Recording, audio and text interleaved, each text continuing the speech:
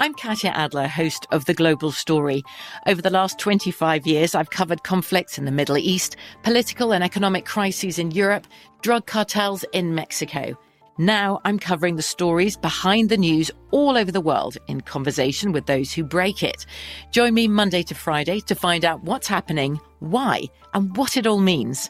Follow The Global Story from the BBC wherever you listen to podcasts.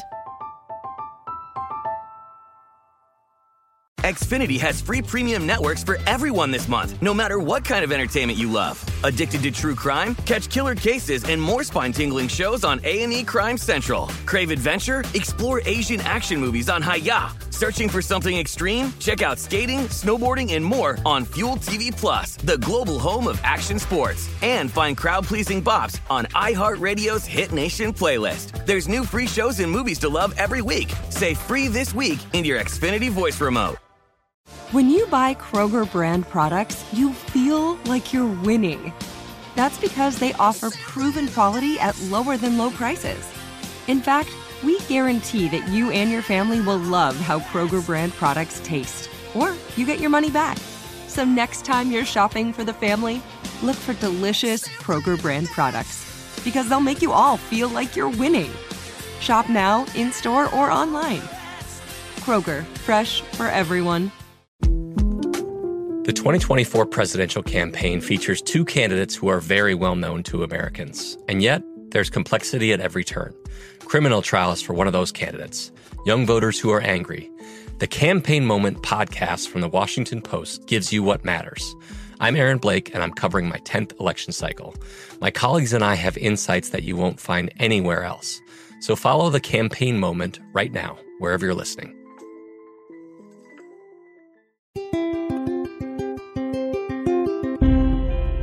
On this episode of Newt's World, my guest today is one of the most important voices in law enforcement and policing in the last 50 years in the United States. And let me say also, probably the most innovative single person in dealing with the question of having a safe community. Bill Bratton served as chief of the Los Angeles Police Department, chief of the New York City Transit Police, commissioner of the Boston Police Department, and the New York City Police Department in both 1994 and 2014.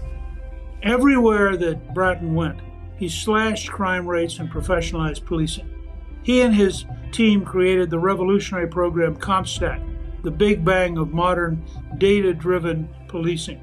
But his career has not been without controversy, and central to the reckoning of his new book, The Profession, is the fundamental crisis of relations between the black community and law enforcement, a crisis he now believes has been inflamed by the unforeseen consequences of some well-intentioned policies.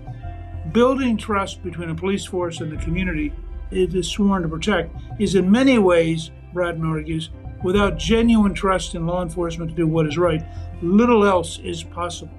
Having watched him at work over the years and had the privilege of being his guest in Los Angeles, I cannot tell you how pleased I am to welcome my guest, Bill Bratton. He has a new book, The Profession, a memoir of community, race, and the arc of policing in America. It's out now, and I recommend it very highly to everyone who's concerned about how we get back to safe communities.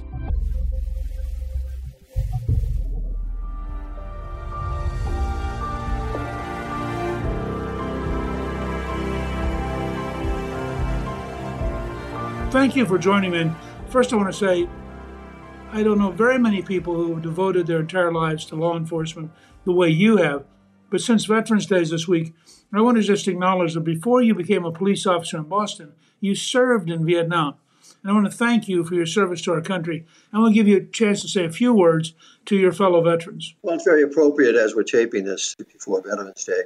I'm very proud to be a veteran. I'm very proud to have served in the Vietnam War era. It was part of my maturing process and helped to prepare me for the turmoil I found in America when I came back. We think we're in tough times now that people tend to forget what the early 70s were like. I joined the regular Army. I was not a draftee. And so I ended up doing an extra year in the regular Army. But it was a life-shaping experience for me and one that I don't regret. During the 3 years I was serving, I had some regrets. I'd liked to have been back home during portions of it. But looking back, it really helped to provide a foundation for me. Were there lessons you learned in Vietnam that you carried back into your future decisions and your future life?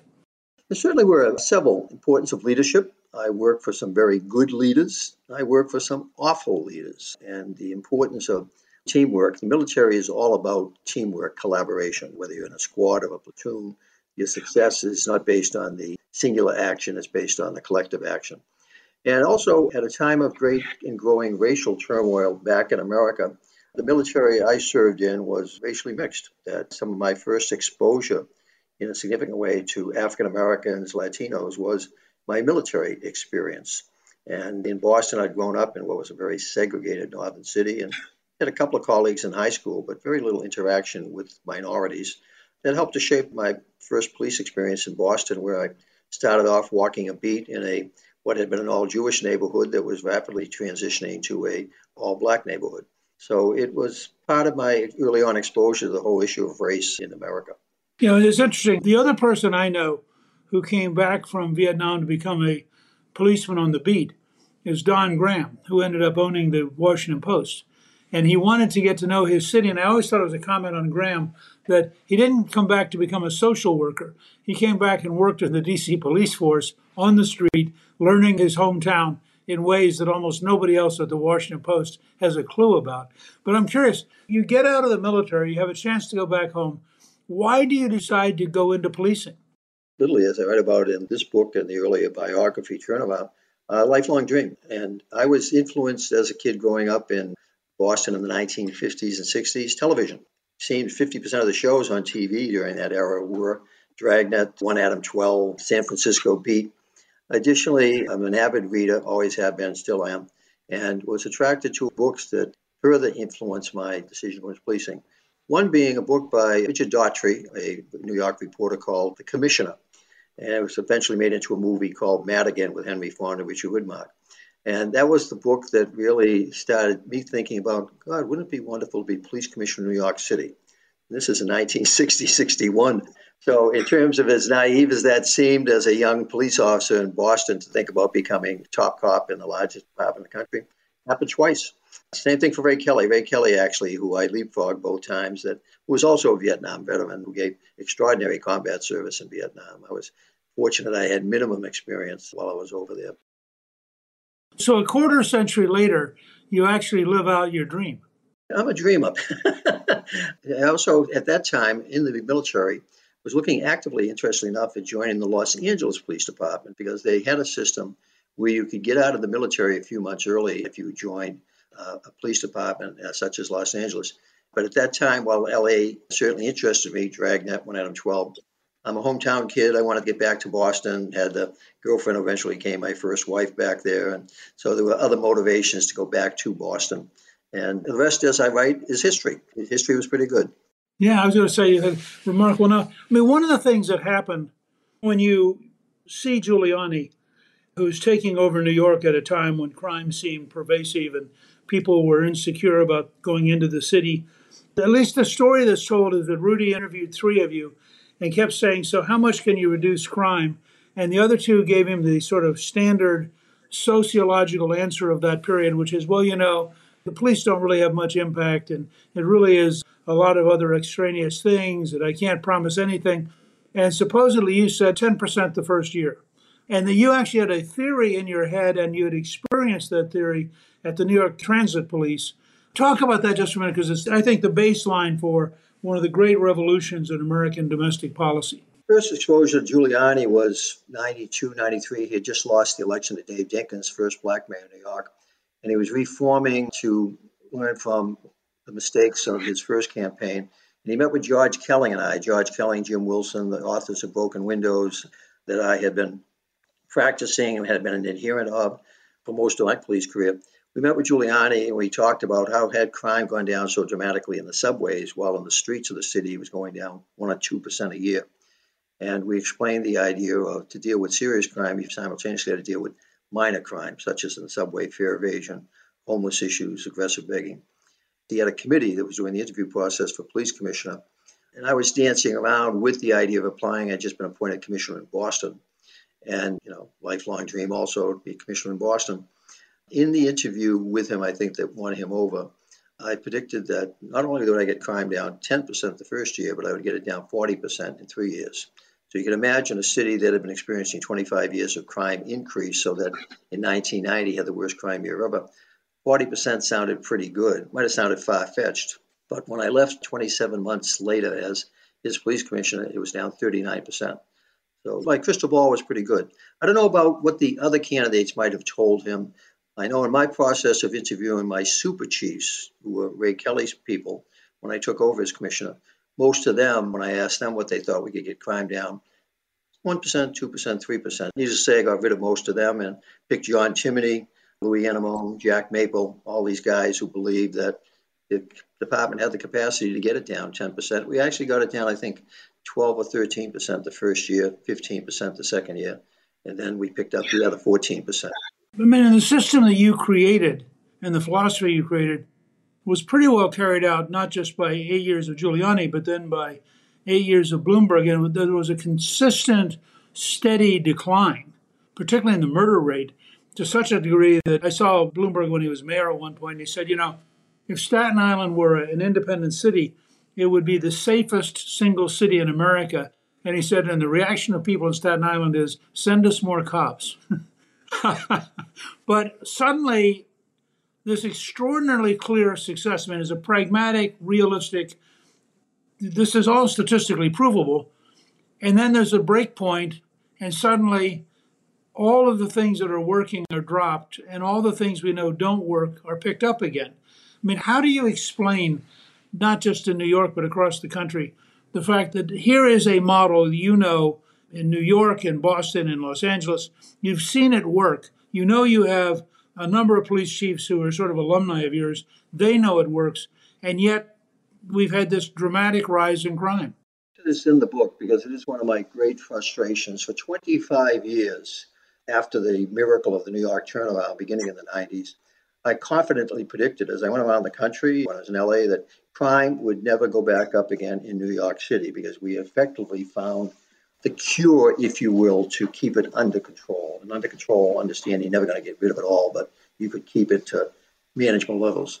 I did not take into account, however, the legislature in Albany and the city council in New York City, who in 2016-17, I think we had the safest crime year in the history of the city, 265 murders down from 2,243 in 1990, shootings down about 900, down from 5,000.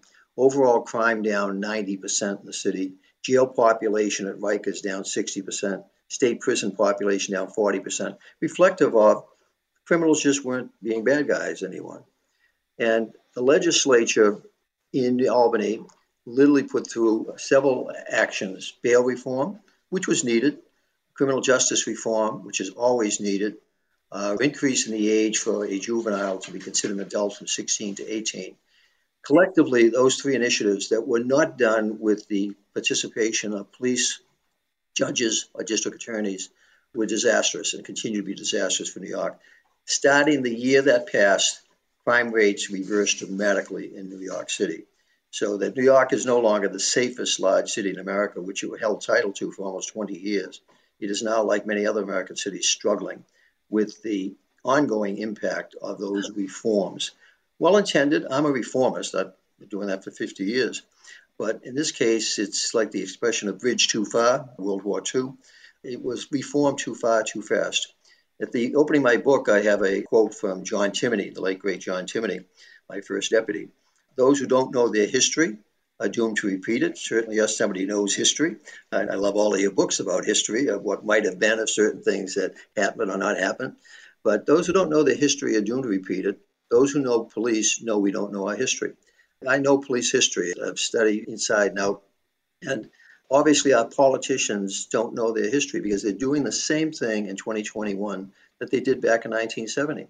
Moynihan had it correctly. Senator Moynihan, in the 70s, he talked about defining social deviancy down, that we were defining what is deviancy down. Well, now we're defining social normalcy down. The behavior we're accepting on our streets is outrageous. In New York City, you're overwhelmed on our streets and sidewalks with all these scooters unlicensed, driven by people who have no licenses, uninsured.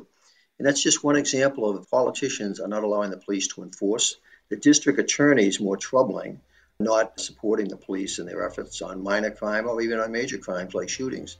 So we have a criminal justice system that is fractured and effectively for a year during the virus collapsed. No trials, nothing happening in the courts. We're trying to make up for lost time with reformed laws that give the police really no powers to enforce anything. We're in a mess.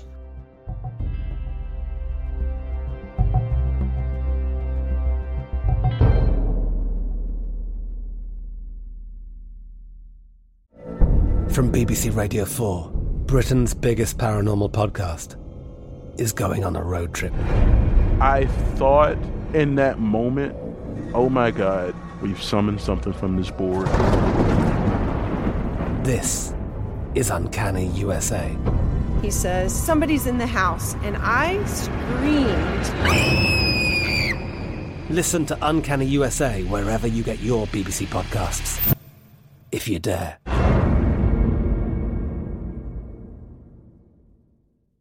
Xfinity has free premium networks for everyone this month, no matter what kind of entertainment you love. Addicted to true crime? Catch killer cases and more spine-tingling shows on A&E Crime Central. Crave adventure? Explore Asian action movies on Hi-YAH. Searching for something extreme? Check out skating, snowboarding, and more on Fuel TV Plus, the global home of action sports. And find crowd-pleasing bops on iHeartRadio's Hit Nation playlist. There's new free shows and movies to love every week. Say free this week in your Xfinity voice remote.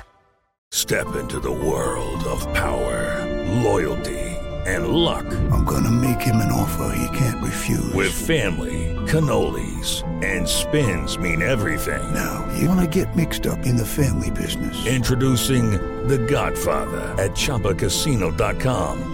Test your luck in the shadowy world of The Godfather slot. Someday, I will call upon you to do a service for me. Play The Godfather, now at ChumbaCasino.com. Welcome to the family. VGW Group. No purchase necessary. Void where prohibited by law. See terms and conditions. 18+. The best conversations I have with my colleagues are the ones that happen when no one is looking, when we're not 100% sure yet what to write. Hopefully, having conversations like this can help you figure out your own point of view. That's kind of our job as Washington Post opinions columnists. I'm Charles Lane, Deputy Opinion Editor. And I'm Amanda Ripley, a contributing columnist. We're going to bring you into these conversations on a new podcast called Impromptu.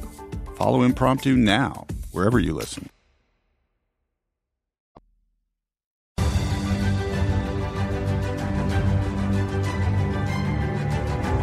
I'm told by a number of people that one of the effects of the very, very pro-criminal reforms on things like no bail is that the police, in the existence of these George Soros-funded district attorneys who refuse to enforce the law, is that the police get to a point where they say, why would I arrest somebody, go through the paperwork knowing they may literally be back on the street before I finish the paperwork?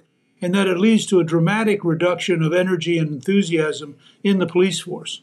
That is one disincentive, Newt, but compounding it and maybe more problematic is that many legislators in the country, but particularly New York and City Council and Albany legislators, have openly been attacking the police, that many of the laws they're passing are intended to penalize police action, so that police officers have now become incredibly intimidated in America that if they take an action that they believe is correct, they are immediately subject to potentially being sued for it. The qualified immunity issue, there was a great debate. The George Floyd bill that did not get out of Congress, largely because of the qualified immunity issue, is one example of that, where that protection that the Supreme Court has upheld time and time again is under tremendous attack from the far left. And so what's going on with police officers, they're not only not being supported by district attorneys who refuse to support their arrests, they're being attacked for taking actions that, while lawful, may look awful. When you take somebody into custody, it's oftentimes people that are resisting arrest.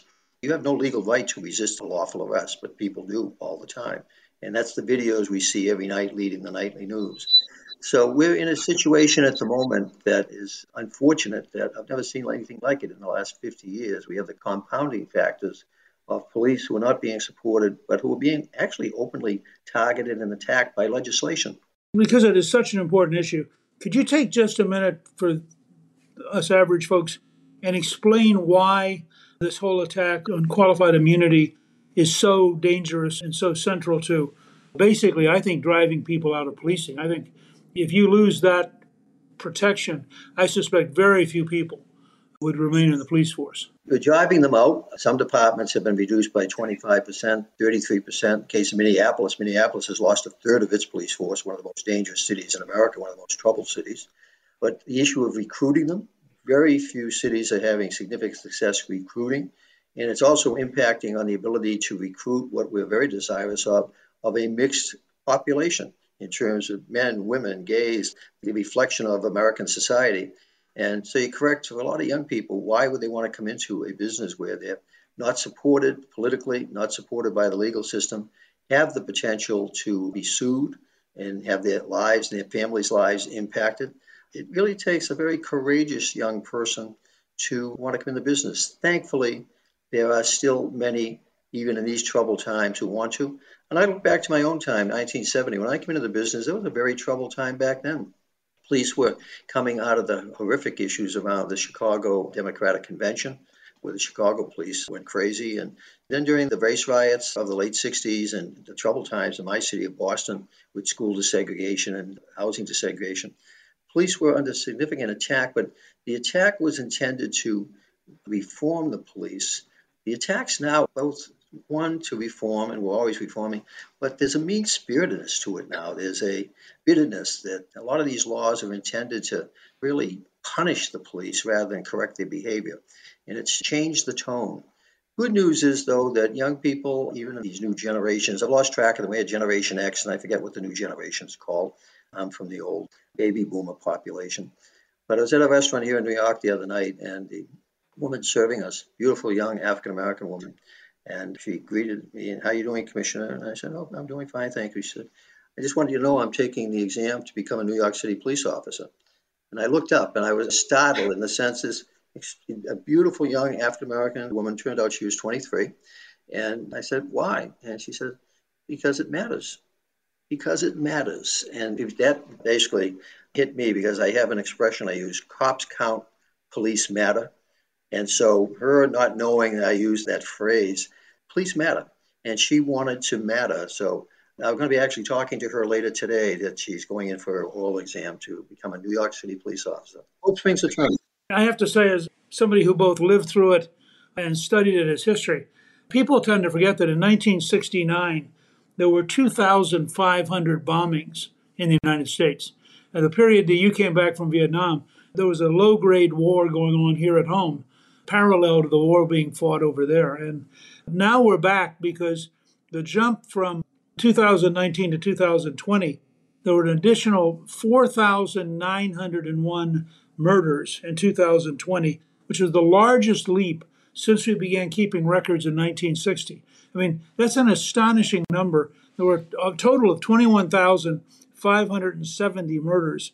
It's really still lower than it was in the 90s, but it obviously going back rapidly. And I'm told that in Baltimore, which may be the most dangerous city per capita, the murder rate there is actually higher than in Honduras or El Salvador, which is almost impossible to believe. In fact, I'm going to Baltimore in the near future for a conference, and I'm confident I'm pretty safe, but it's still sobering to think about that. And as you well know, 9,900 of the people killed in 20 were black, 7,000 were white, 497 were from other races, and 315 did not have any race listed, which means, by the way, among Latinos and Asian Americans, there's a dramatically lower homicide rate than there is among African Americans and whites.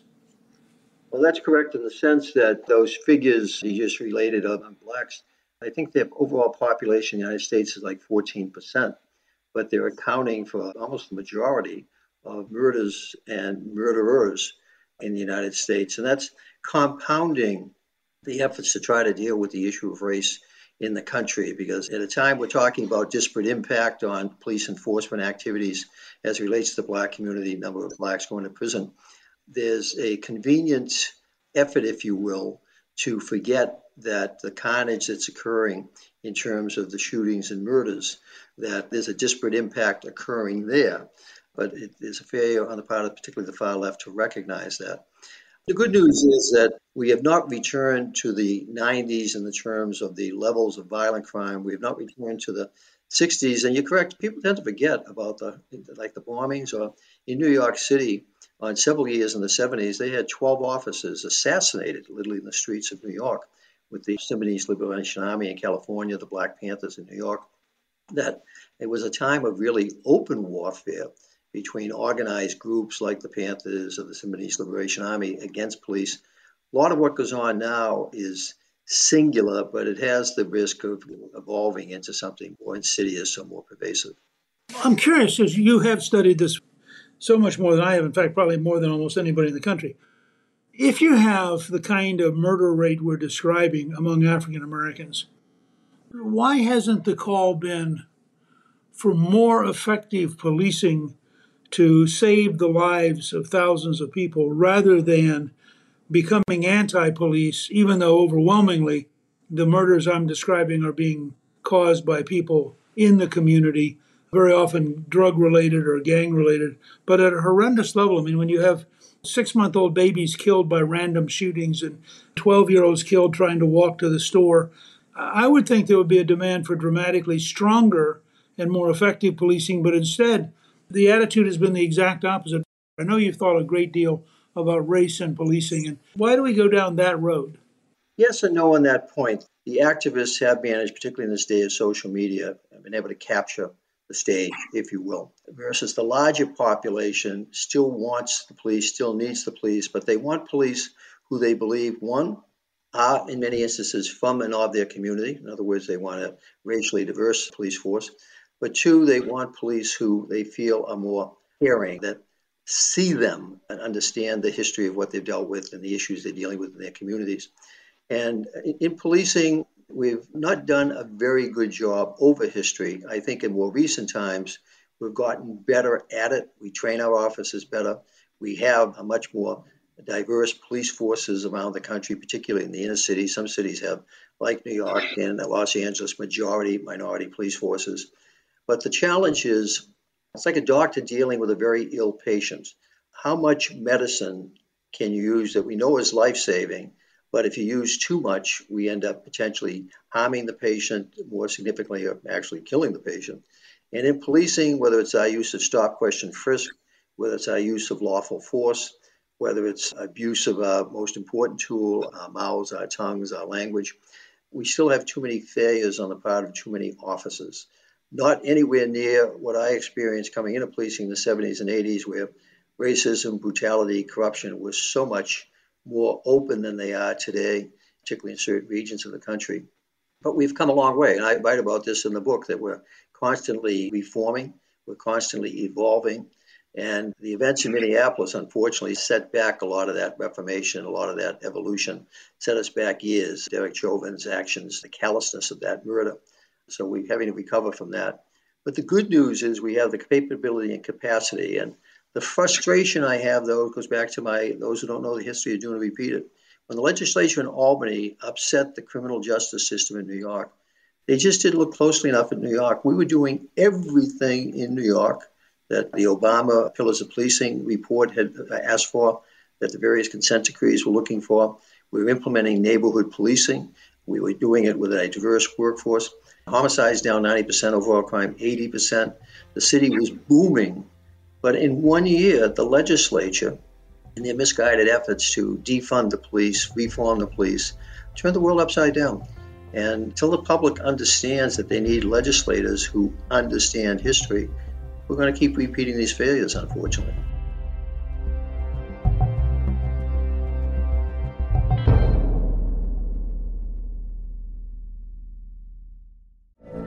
From BBC Radio 4, Britain's biggest paranormal podcast is going on a road trip. I thought in that moment, oh my God, we've summoned something from this board. This is Uncanny USA. He says, somebody's in the house, and I screamed. Listen to Uncanny USA wherever you get your BBC podcasts, if you dare.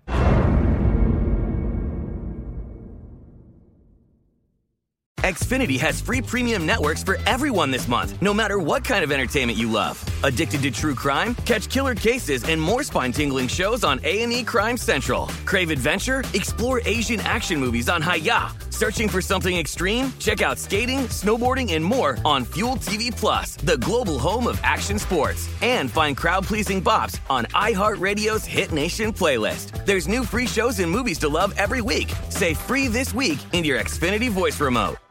Hello, it is Ryan, and we could all use an extra bright spot in our day, couldn't we? Just to make up for things like sitting in traffic, doing the dishes, counting your steps, you know, all the mundane stuff. That is why I'm such a big fan of Chumba Casino. Chumba Casino has all your favorite social casino-style games that you can play for free anytime, anywhere with daily bonuses. That should brighten your day a little. Actually, a lot. So sign up now at ChumbaCasino.com. That's ChumbaCasino.com. No purchase necessary. VGW Group. Void where prohibited by law. See terms and conditions. 18+. Hey, this is Christina Quinn. I'm the host of Try This, the Washington Post's new series of audio courses. The idea behind Try This is to become better functioning humans without having to comb the internet for countless hours.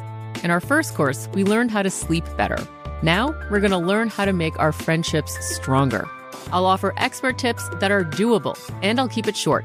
So let's do this. Class is in session. Find Try This from the Washington Post wherever you listen.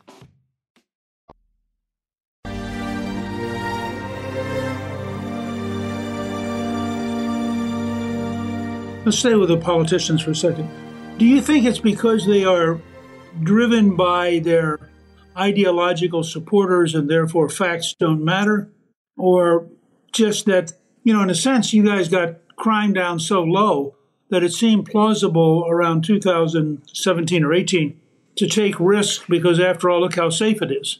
So in a sense, the very environment of safety made it easier to be stupid. Actually, that's a very interesting point, Newt. We had made it so safe that 65 million tourists, 8.5 million people versus 7.5 million back in the 90s. Boomtown. And this was through a succession of mayors, Republicans, Democrats, liberals, etc. So a lot of it, I think, was just driven by politicians who had been elected by a minority of voters who really just did not trust the police, were angry at the police, were angry at the system, and are trying to do too much too soon, too fast. And they screwed it up. They screwed it up in city after city after city, and we're seeing the results of it with the rising crime and the increasing, rather than diminishing racial tensions. In some instances, we've had increased racial tensions. And the concern I have that is not even talked about or noticed at the moment is the idea that so much of the crime that we're seeing in the inner cities, the reality of it is being committed by minorities, largely against other minorities, but that the fear that generated so much of racial tension throughout our history, fear of the black man or the brown man, that we run a risk of, by not penalizing those who are committing crime and penalizing them appropriately, at all costs, we're trying to keep people out of jail. And that's not working for some people because we have some very bad people who should be in jail. But by trying to keep them all out of jail, we're effectively creating a fear once again of the black man or the brown man. It's kind of the Willie Horton effect of the late 1980s that George Bush was able to use successfully to help propel him into the White House and beat Mike Dukakis. So I worry about that because if we don't resolve this racial tension issue, we're never going to get out of this mess.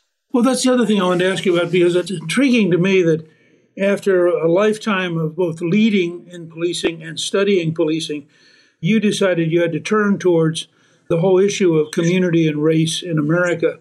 What is it you think we don't get? Don't get the importance of it in the sense that, as we talk about it as America's original sin, the New York Times misguided 1619 effort to rewrite American history. We're in a quandary at the moment, but the resolution of it, I think, and I truly believe this, that you can't do it without the police, and I think the police might be effectively the catalyst to resolve it, because so much of the tension revolves around police actions, use of force, and interactions with the minority groups.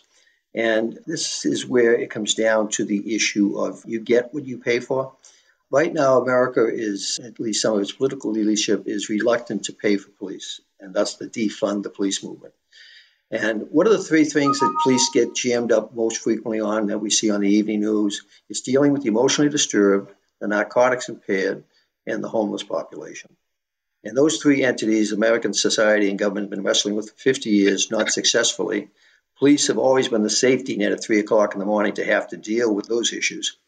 So the effort now to defund the police is largely driven by the idea, get the police out of the business of dealing with those three populations.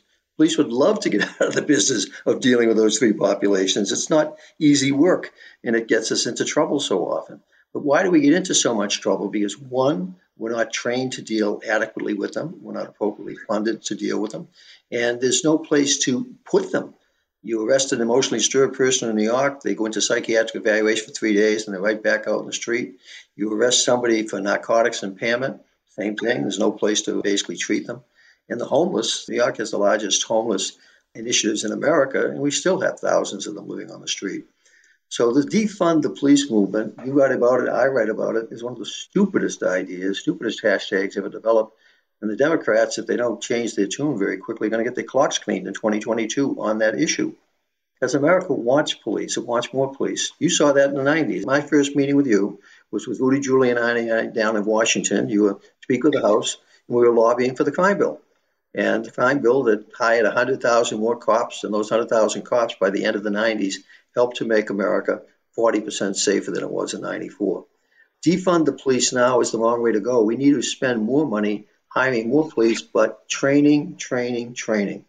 I write about my book. I was on the streets of Boston after 8 weeks of training with a gun, a badge, the power to arrest you, the power to kill you. And 50 years later, we put cops through 6 months of training. Not enough. They need to go through much more. But they also need to train every year. These are skills that disappear very quickly. And also the new skills they have to acquire now to deal with the 21st century challenge of policing with all the technology issues we have to face. So if you want to resolve the race issue in America, a central tool to do it would be America's police, who are becoming much more diverse, much more reflective of the population. I had over 1,000 Muslim officers in the NYPD, for example, reflective of the 700,000 Muslims who live in New York City. It had basically 15% African Americans, reflective of the population of African Americans in the city, 20% women. We can do it, and I strongly believe that police have that capacity, but we're not going to have that capacity if they keep defunding us. Right now, I think there are 660,000 cops in America, down from that 800,000 we had in the 90s. We have many more issues to deal with now. We have a much larger population. So the defund the police movement, we need to refund them, and we need to also defend them. Refund and defend. That's a tremendous summary. Bill, I want to thank you for joining me. I think your book, The Profession, a memoir of community, race, and the arc of policing in America, is candid. It's a must-read, I think, for everyone who really wants to get to a safer community, both citizens, mayors, city councilmen. If the politicians could read it, I think you would see a dramatic change in their attitude. And I really appreciate you helping us today. And I hope that all of our listeners will take seriously your advice. We do have a link to purchase The Profession on our show page at newtsworld.com. And frankly, it is always a great privilege when you're willing to share some time with us because of your extraordinary career and, your extraordinary knowledge and the fact that you've committed your life to a safer America. So I thank you for being with us today. Thank you. It's always a pleasure to talk with you. Thank you to my guest, Commissioner Bill Bratton. You can get a link to buy his new book, The Profession, a memoir of community, race, and the arc of policing in America, on our show page at newtsworld.com. Newsworld is produced by Gingrich 360 and iHeartMedia.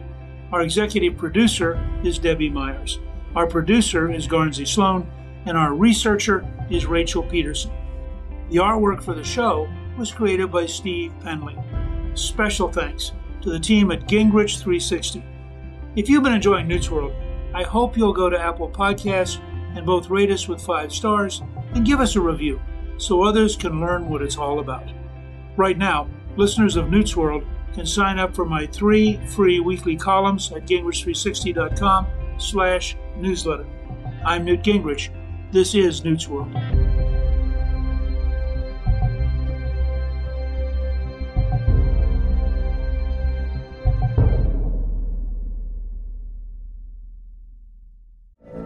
From BBC Radio 4, Britain's biggest paranormal podcast is going on a road trip.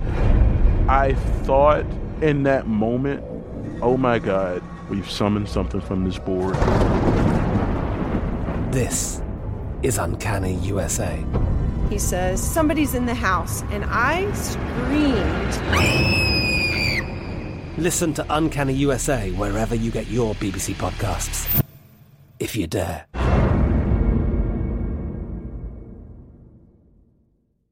Xfinity has free premium networks for everyone this month, no matter what kind of entertainment you love. Addicted to true crime? Catch killer cases and more spine-tingling shows on A&E Crime Central. Crave adventure? Explore Asian action movies on Hi-YAH. Searching for something extreme? Check out skating, snowboarding, and more on Fuel TV Plus, the global home of action sports. And find crowd-pleasing bops on iHeartRadio's Hit Nation playlist. There's new free shows and movies to love every week. Say free this week in your Xfinity voice remote. Xumo Play is your destination for endless entertainment. With a diverse lineup of 350-plus live channels, movies, and full TV series, you'll easily find something to watch right away. And the best part? It's all free. Love music? Get lost in the 90s with iHeart 90s, dance away with hip-hop beats, and more on the iHeartRadio music channels. No logins, no signups, no accounts, no hassle. So what are you waiting for? Start streaming at play.xumo.com or download from the app and Google Play stores today. All you can stream with Xumo Play. We are the voice of NASCAR. The green flag is in the air, and we are underway. The Great American Race. The Motor Racing Network.